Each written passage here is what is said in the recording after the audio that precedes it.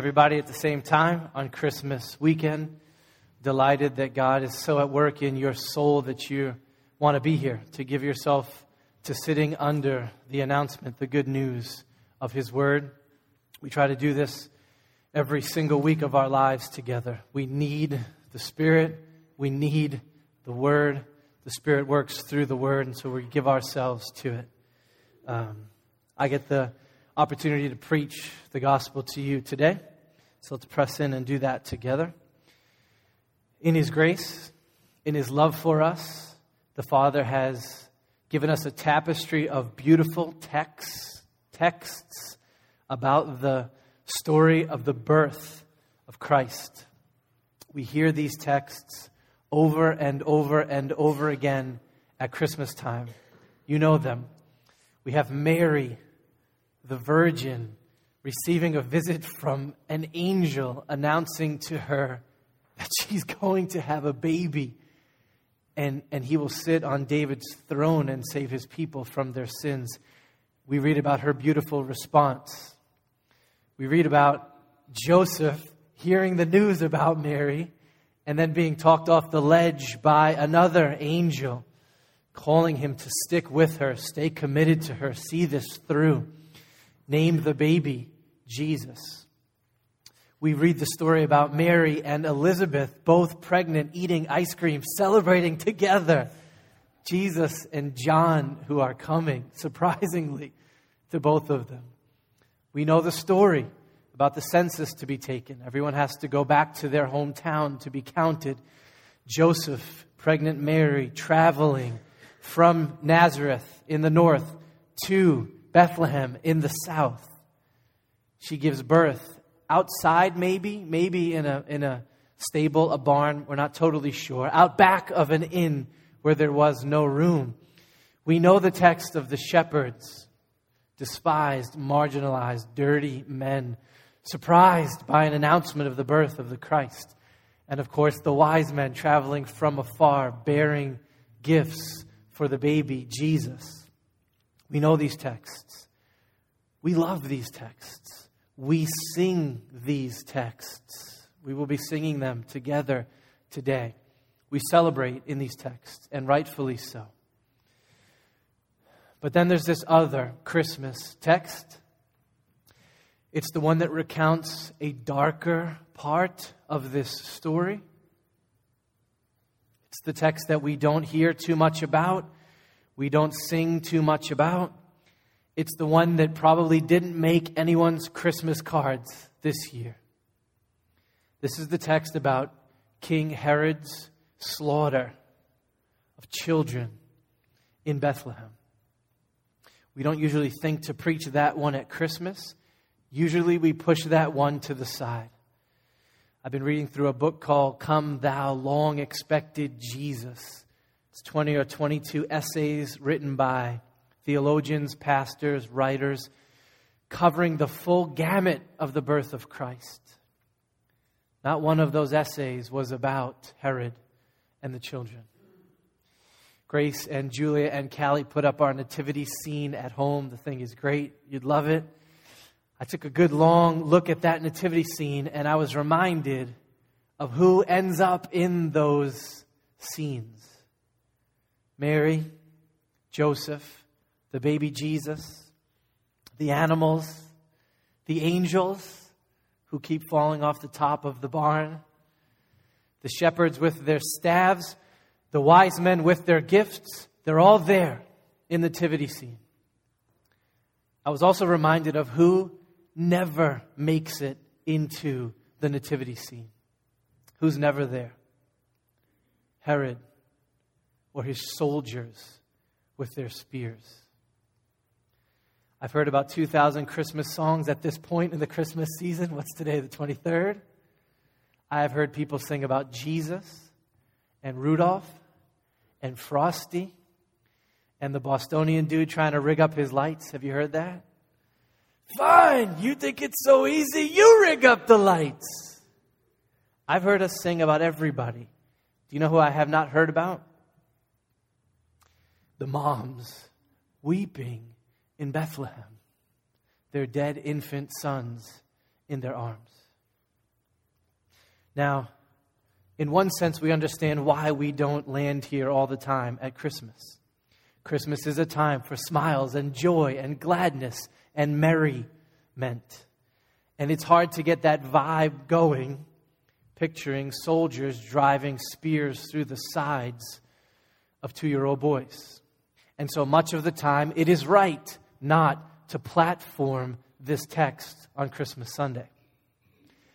But if we never take time to take a good look at this part of the story, if we always push this one to the side, we are robbing ourselves of an opportunity to appreciate just why it is that Christmas, the advent of the Christ, the birth of Jesus, the incarnation of the Son of God, is such a joyous, glad, merry occasion.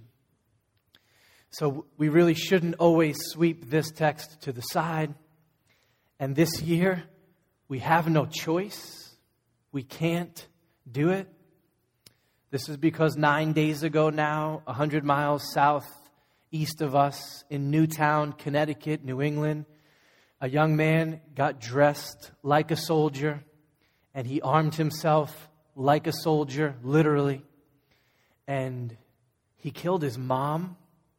He shot her 4 times in the head. And then he drove to an elementary school. And he got out his weapons, and he killed 26 and 7-year-old children. 8 boys and 12 girls. Most of them were in first grade. It was violent. He shot every one of his victims multiple times. There was a little boy named Noah who was shot 11 times. And there are mothers and there are fathers 100 miles south of us who, instead of celebrating Christmas with their children, opening presents, they are literally burying their children over this weekend. Burying them. And so unless we want to crawl under a rock and put our hands over our eyes, you can't help but wrestle with this question this year of all the years. How can we be merry when 20 first graders just got slaughtered in their school? Or the bigger question, how can Christmas ever be merry in a world where things like the Sandy Hook Elementary School shootings happen over and over and over again? What it makes us want to do is just call a timeout and say, we're canceling Christmas this year. There is no way for us to have joy in the face of this kind of sorrow and horror and sorrow. I get that. But what I want to press with you today, what I am mandated to press with you today as a pastor and an ambassador of the gospel of Jesus, is this. There's a reason that tucked into the texts of the Christmas story is this terrifying narrative of Herod slaughtering children. There's a reason. There's a reason that Scripture records for us the senseless and the violent massacre of innocent boys that attended Jesus' birth. There's a reason that our nativity scenes should have Herod's soldiers in them. And that is to make sure that we do not miss that the grace and the power and yes, the joy of Christmas is not merely a sentimental, warm fire, presents with batteries kind of grace and joy. Christmas is about something deeper than that. The reason that Christmas is merry at all is because it is about the grace and the power of God in not abandoning us and our sin-scarred world, but stepping into it to redeem it. That is what a family in Newtown needs to hear today. So we want to preach in our context. That is what we need someone to remind us of today. So that's what I feel compelled to talk about with you. Would you hear the text again with me, with that frame set? See why it's appropriate for today. Then Herod, when he saw that he had been tricked by the wise men, became furious. And he sent and he killed all the male children in Bethlehem. He killed all the male children in that region who were 2 years old and under, according to the time that he had ascertained from the wise men. And then was fulfilled what was spoken by the prophet Jeremiah. A voice was heard in Ramah, and it was weeping, and it was loud, and it was lamentation. It was Rachel weeping for her children. She refused to be comforted because they're gone, because they are no more. Spirit of God, I pray that for your glory, for our joy, for the joy of those who are yours in Newtown and every other city that's ever endured a tragedy like this, for the joy of these Bostonians who we love, I pray that the real good news of Christmas would break through in our hearts this morning through your word, and that we would see what it is about Christmas that gives it the adjective merry. I pray that you'd visit us and do it. Come and do it. Amen. All right, when you read Scripture, one of the things that you want to pay attention to is repetition. Repetition.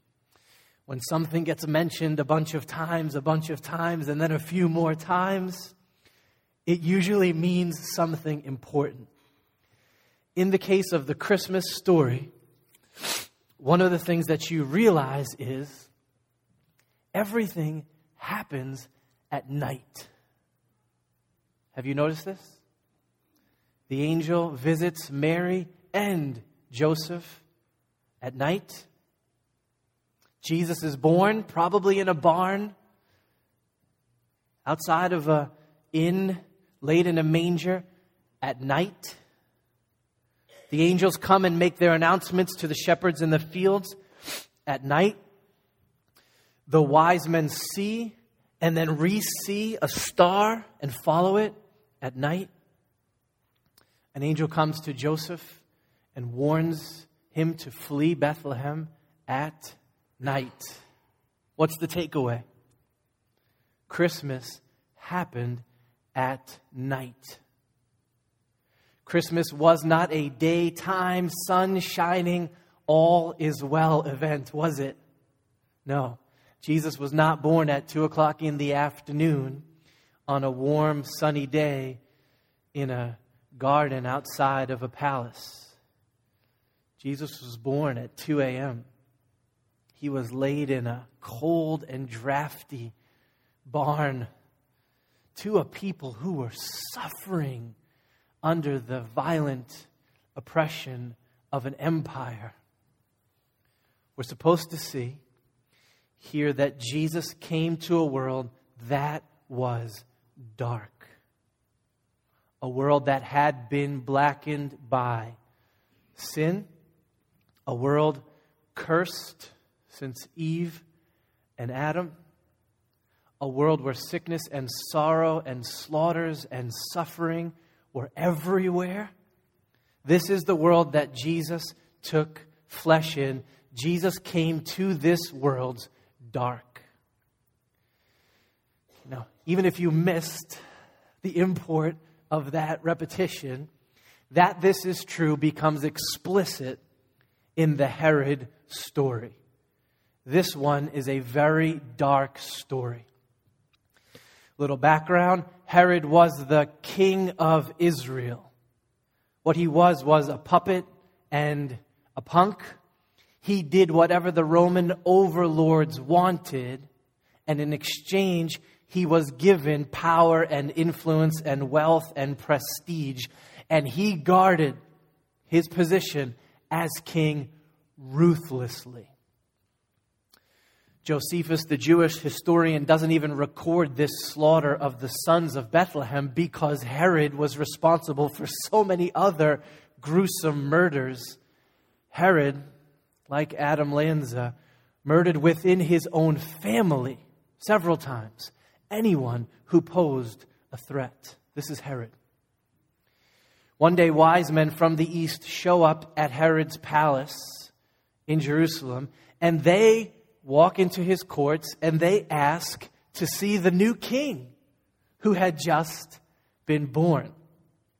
They're expecting him to find him in the palace.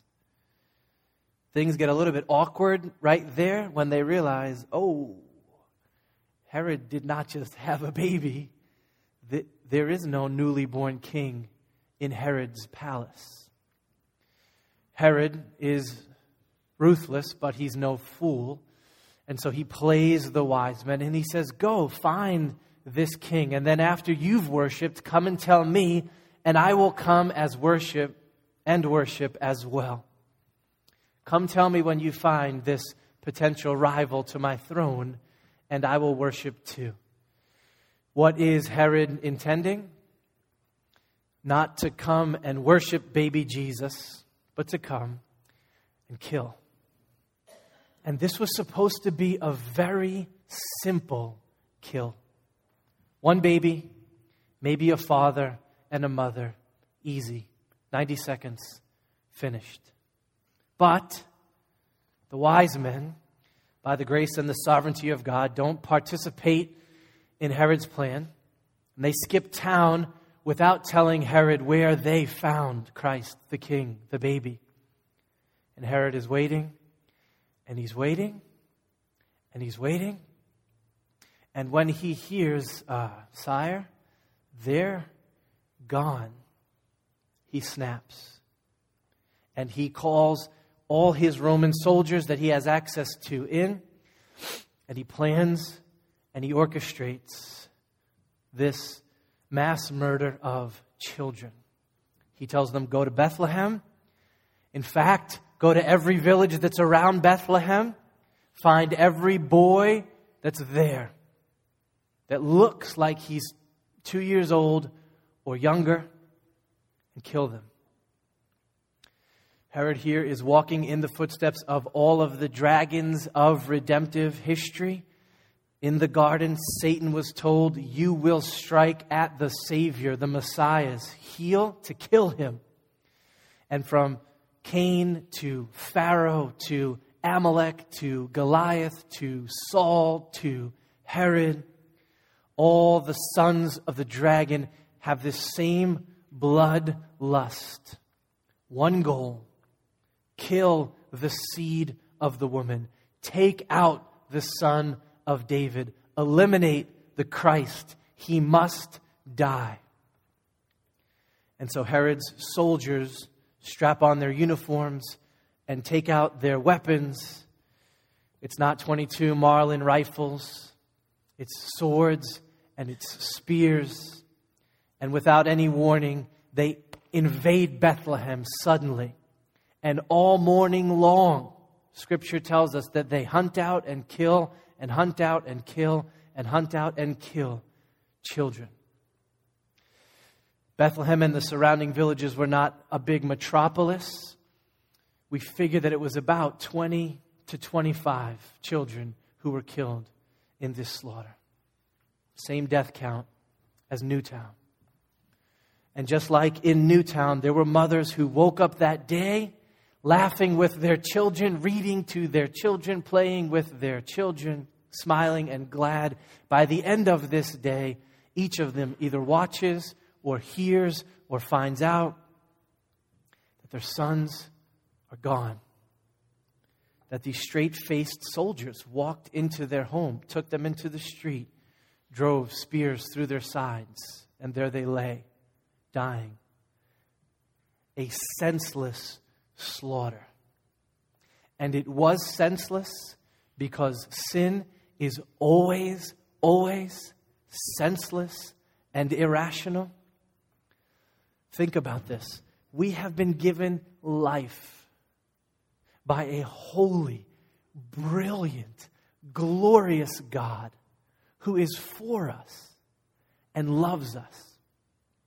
And He has given us a beautiful, righteous, good, moral law that emerges from His character as perfectly holy for us to live by His law for our good. The only sensible thing for a human being to do would be to walk in glad obedience to and love for the Father and the Son and the Spirit at all times, in all things, in all ways. It's the only sensible thing to do. To do anything else would be crazy. And yet, this is all we do. There is no rational explanation for the sin that we commit. It's an identity issue. We are sinners, and so we sin. Now, we don't like that talk generally in Boston. We especially don't like it when we are faced with a horrific tragedy like the one in our text, like the one that we are dealing with. One of the first things we want to do when we're faced with calamities like these in Bethlehem, in Newtown, wherever, is to try and understand, to make sense of it, to get an explanation that satisfies. I totally understand the urge, right? Do you remember Columbine? We were struggling with, why would someone do this? And we came up with, they were bullied. Okay, it gave us a breath. There is a reason that someone would do this. Do you remember Rwanda? This was in our generation. Why is this happening? Racial conflict and tension. Okay, there's an explanation for this behavior. Herod was defending his throne from a potential rival. At this point, we know that all the theories have been trotted out for what just happened in Connecticut. It was Adam's addiction to violent first-person video games. It was his father's divorcing his mother and abandoning of the family. It was his mental illness and the system failing him. It was his mother's strictness with him. It was the guns. It was the guns. There are other explanations that we try to bring to understand what happened here. Why?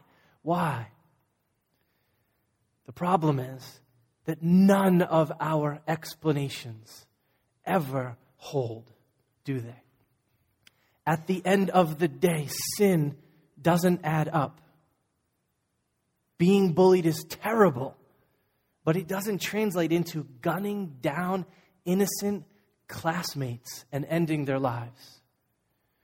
Racial sin is terrible. It doesn't translate into someone taking a machete to a village of children. This is what happened in Rwanda. Having a potential political rival might mess with your life. It doesn't translate into slaughtering a village of 2-year-olds. This is because there is no translating, there is no explaining, there is no sense to sin. Whether it's the small sins that we commit every day or these devastating, life-altering, history-making sins. It doesn't make sense. It doesn't. This means that after all the investigations are done and everything gets examined and all the funerals are held, we still come down to this. We are a broken race, lost without God in this world. That's it. This is the world that Jesus was born into. There's something desperately broken here. It's been this way for a very long time. Herod's slaughter was not even the first time that this kind of a thing happened to the people of Israel in this land. Matthew writes for us, this was fulfilled. Then was fulfilled what was spoken by the prophet Jeremiah. A voice was heard in Ramah, weeping and loud lamentation. Rachel, weeping for her children. She refused to be comforted because they are no more. Matthew doesn't mean that text of Scripture foretold what Herod would do. He means that the coming of Christ occasioned a renewal of that kind of a tragedy and that kind of sadness and mourning. Centuries before Bethlehem, Jeremiah watched as soldiers stormed into the promised land with swords and spears and murdered many of God's people indiscriminately, down to the children. He watched this. And it felt that day for Jerusalem like the world had ended, and all that there was left to do was to fall on the ground, to weep and die.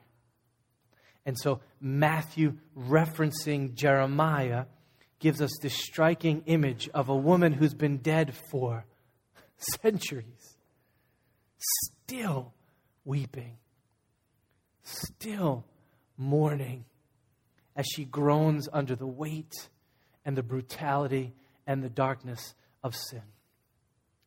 Do you feel this? Beginning outside the garden when Eve mourned the murder of her son Abel at the hands of his brother Cain. All the way through the weeping in Egypt, the weeping in Ramah, this weeping in Bethlehem, the weeping in Auschwitz, the weeping in Rwanda, the weeping this week in Newtown. Long lay the earth in sin and error, pining. What comfort can there be when these things happen?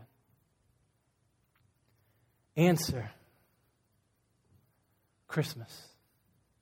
Christmas. Something very surprising happens on the back end of that Jeremiah text. Pastor Dan read it. I hope you heard it. After relating all the brokenheartedness and the despair of Rachel weeping for her children, the next words are these.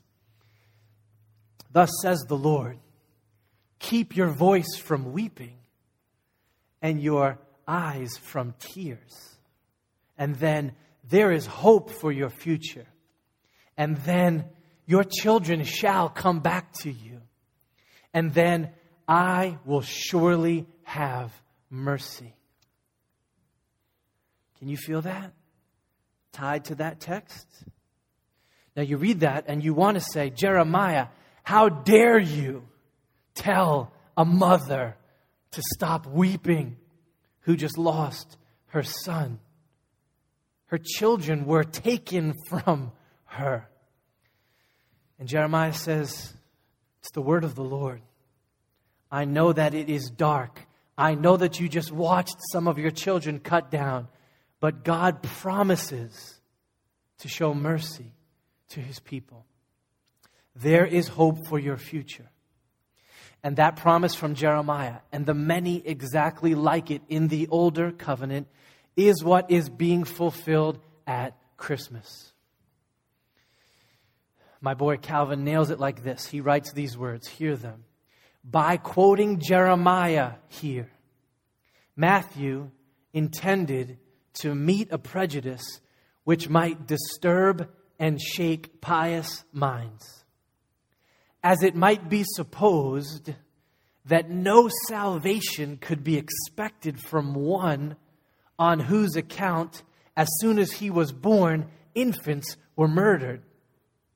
Or even worse, that it was an unfavorable and disastrous omen. That the birth of Christ kindled a stronger flame of cruelty than usually burns. But as Jeremiah promises a restoration where a nation has been cut off down to her children, so Matthew reminds his readers that this massacre would not prevent Christ from appearing shortly afterwards as the Redeemer of the world. Okay, that's a beautiful theologian writing, but do you hear what he is saying? Why does Matthew reference Jeremiah? Why reference Rachel and Ramah? Because of the hope that is found at the end of that passage.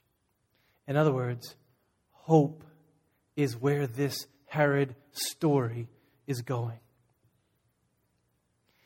Did you notice that in the text from Matthew's gospel, there was one mom who wasn't crying? Did you notice that there was one son who wasn't cut down that day? During the night, an angel warned Joseph to take Mary and the baby and flee south to Egypt. And Jesus was spared. Now, if you stop reading the story right there, you might think, unfair. Unfair. Why did Joseph get the heads up?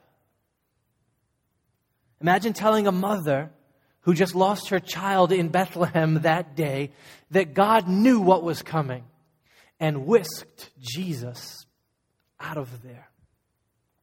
She might say to you, if she could even speak, why didn't he send that angel to my house?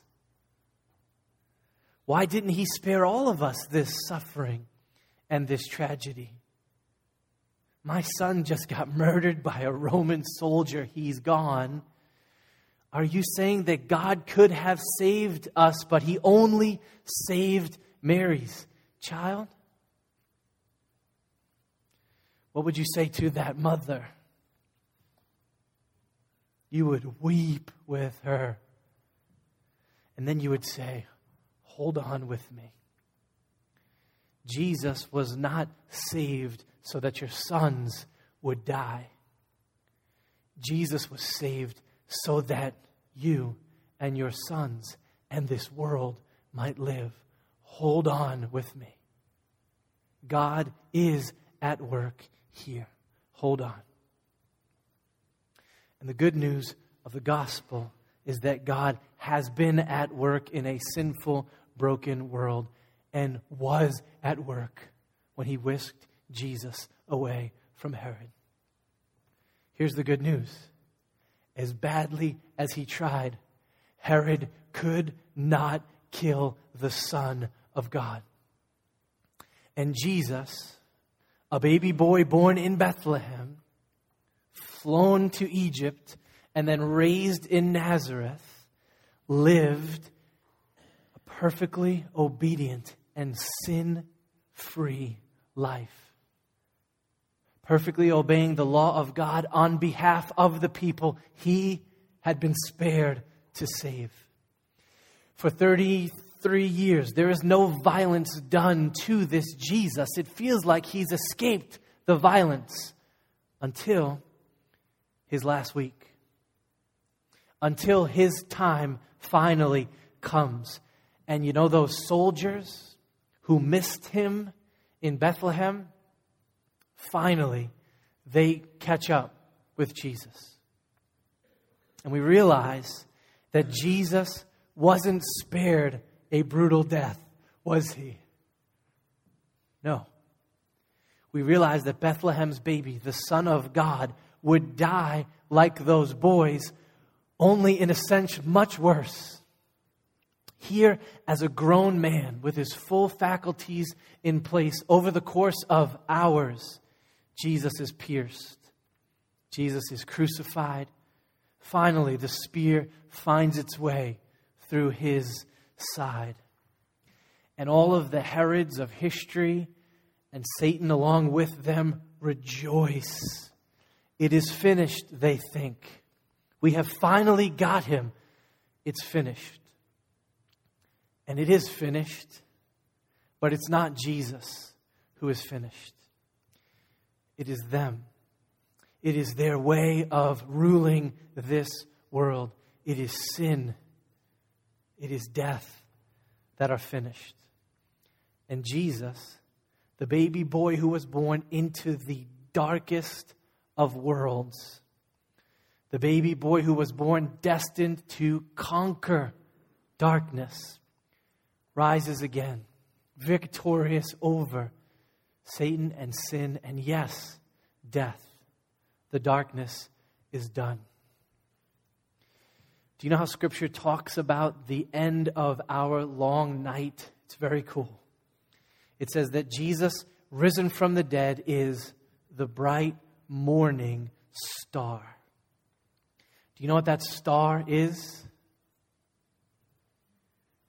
It's actually not a star. It's a planet, Venus, bright. Here's what happens. At the very, very end of night, before the sun has actually risen, before the first beams of light shoot over the horizon, there's one star left. One star. It's the morning star. It's got one job: to announce to this earth that night is over. If it had a voice, it would be shouting, "Night is over." It's why that star exists. Darkness is doomed. Day is coming. This is who Jesus is. This is why Jesus was spared. He wasn't spared to live a suffering-free life. He was spared to die and then rise for you and for me and to light up the world. Christmas is about somebody shouting, "The night is over. Darkness is doomed, and day is coming." Every year for decades now, there's this pastor who has written Advent poems. His name's John. One of my favorite poems is The Innkeeper. In it, he imagines Jesus paying a visit to Bethlehem just before going to the cross in Jerusalem. He gets to Bethlehem and he finds the inn there, and he walks around back to find somebody to talk with. And he sees a man sitting on a stool with an arm missing. And he imagines Jesus going over to the man and saying, "Sir, do you remember a young couple giving birth to a son behind your inn about 30 years ago?" And the man says, "Yes, how can I forget?" Then he goes on to tell Jesus this horror story. That he was working in his inn and he looked out of the window and he suddenly saw a battalion of soldiers come up and grab his son and spear him to death in the road in front of the inn. And that they kicked the door of his house down and came for his infant son. But his wife would not let go, and so the soldiers' spear drove through mother and child. And in the fight, he lost his hand. On that dark day, he lost more than that. He lost everything. And John writes that as Jesus listens to this story, tears are just running down the Savior's face. Now, I know this is poetry, but he's getting at something there that we can't miss. That Jesus gets the horror of this world. That Jesus gets the effects of sin. That Jesus gets that serial murders happen. He knows. And it breaks his heart in a real way. And he came to do something about it. That's what those tears are. And at the end of the poem, John puts these words in Jesus' mouth. And again, it's poetry, but it's backed up with the trajectory of Scripture. And Jesus says to this father, "I am the boy that Herod wanted to destroy. You gave my parents room to give me life, and then God let me live and took your wife. Ask me not why the one should live and the other die. God's ways are high. And you will know in time. But I have come to show you what the Lord prepared that night. You made a place for heaven's light. In 2 weeks they will crucify my flesh. But mark this, sir, I will rise 3 days from the dead and place my foot upon the head of him who brings such death. And I will raise with life and breath your wife, your sons, and give them back to you with everything the world can store, and you will reign forevermore. That's what Christmas is about. You guys, if all that Christmas is good for is when everything is fine in the world, what's it good for? We got pop music for that. We got Joel Osteen for that. We got Disneyland for that. But if Christmas is good for our darkest nights and our deepest fears and our most horrific losses, Christmas is something special. And it is. Christmas is about God, who didn't have to, but chose to, stepping into a badly broken, sin-marred world to overcome the curse. And so Christmas is not only merry when things are all bright and snowy and presents everywhere sweet. No, Christmas is merry because there's an answer to the fall in the gospel. It's the only reason I got for you why we could possibly be merry in a world where Newtown shootings happen. Friday night was the darkest night possible for those families, for that city. Lying on the ground, weeping, inconsolable, like Rachel, like these mothers, like some of you have. Knowing that something is wrong in the world. Yes, it's the first thing to realize in tragedy. Something's wrong. But please don't stop there. Remember Christmas. Remember Jesus. Remember the cross. Remember the empty tomb. 7 Mile Road, the darkness is ending. It's ending. It's not over yet. There will continue to be sorrow and suffering in this life. But hear me, the morning star is shining. It is. The day hasn't fully come yet, but day is coming. It is. A new heaven and a new earth where there will be no sin, and there will be no death, and there will be no need even for a son, is the way John says it. Because Jesus, in all of his glory, in all of his love, in all of his justice, in all of his grace, is just going to light up the world. And every wrong will be made right, all of them. And every tear will be wiped away, all of them. And every unanswered question that we have will find resolution in the depths of the wisdom and the grace of God. Because of Christmas.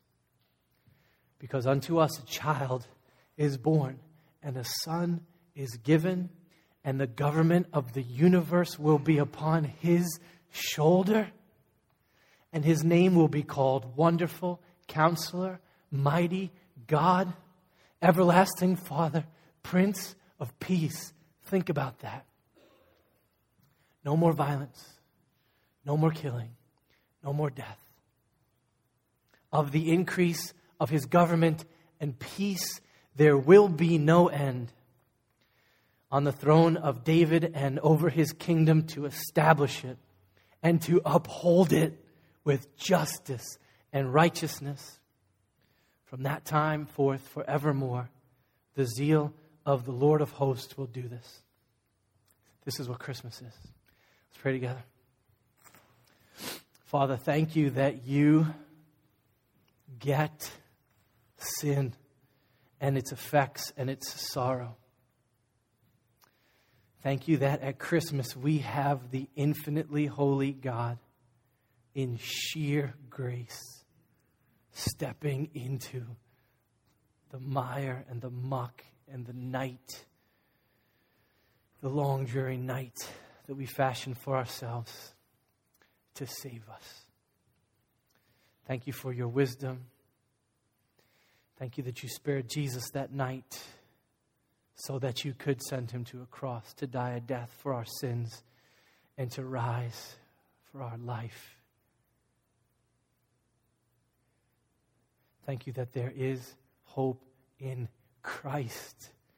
Would you set our hearts the next 48 hours to revel in that together? Hear my prayer and answer. Amen.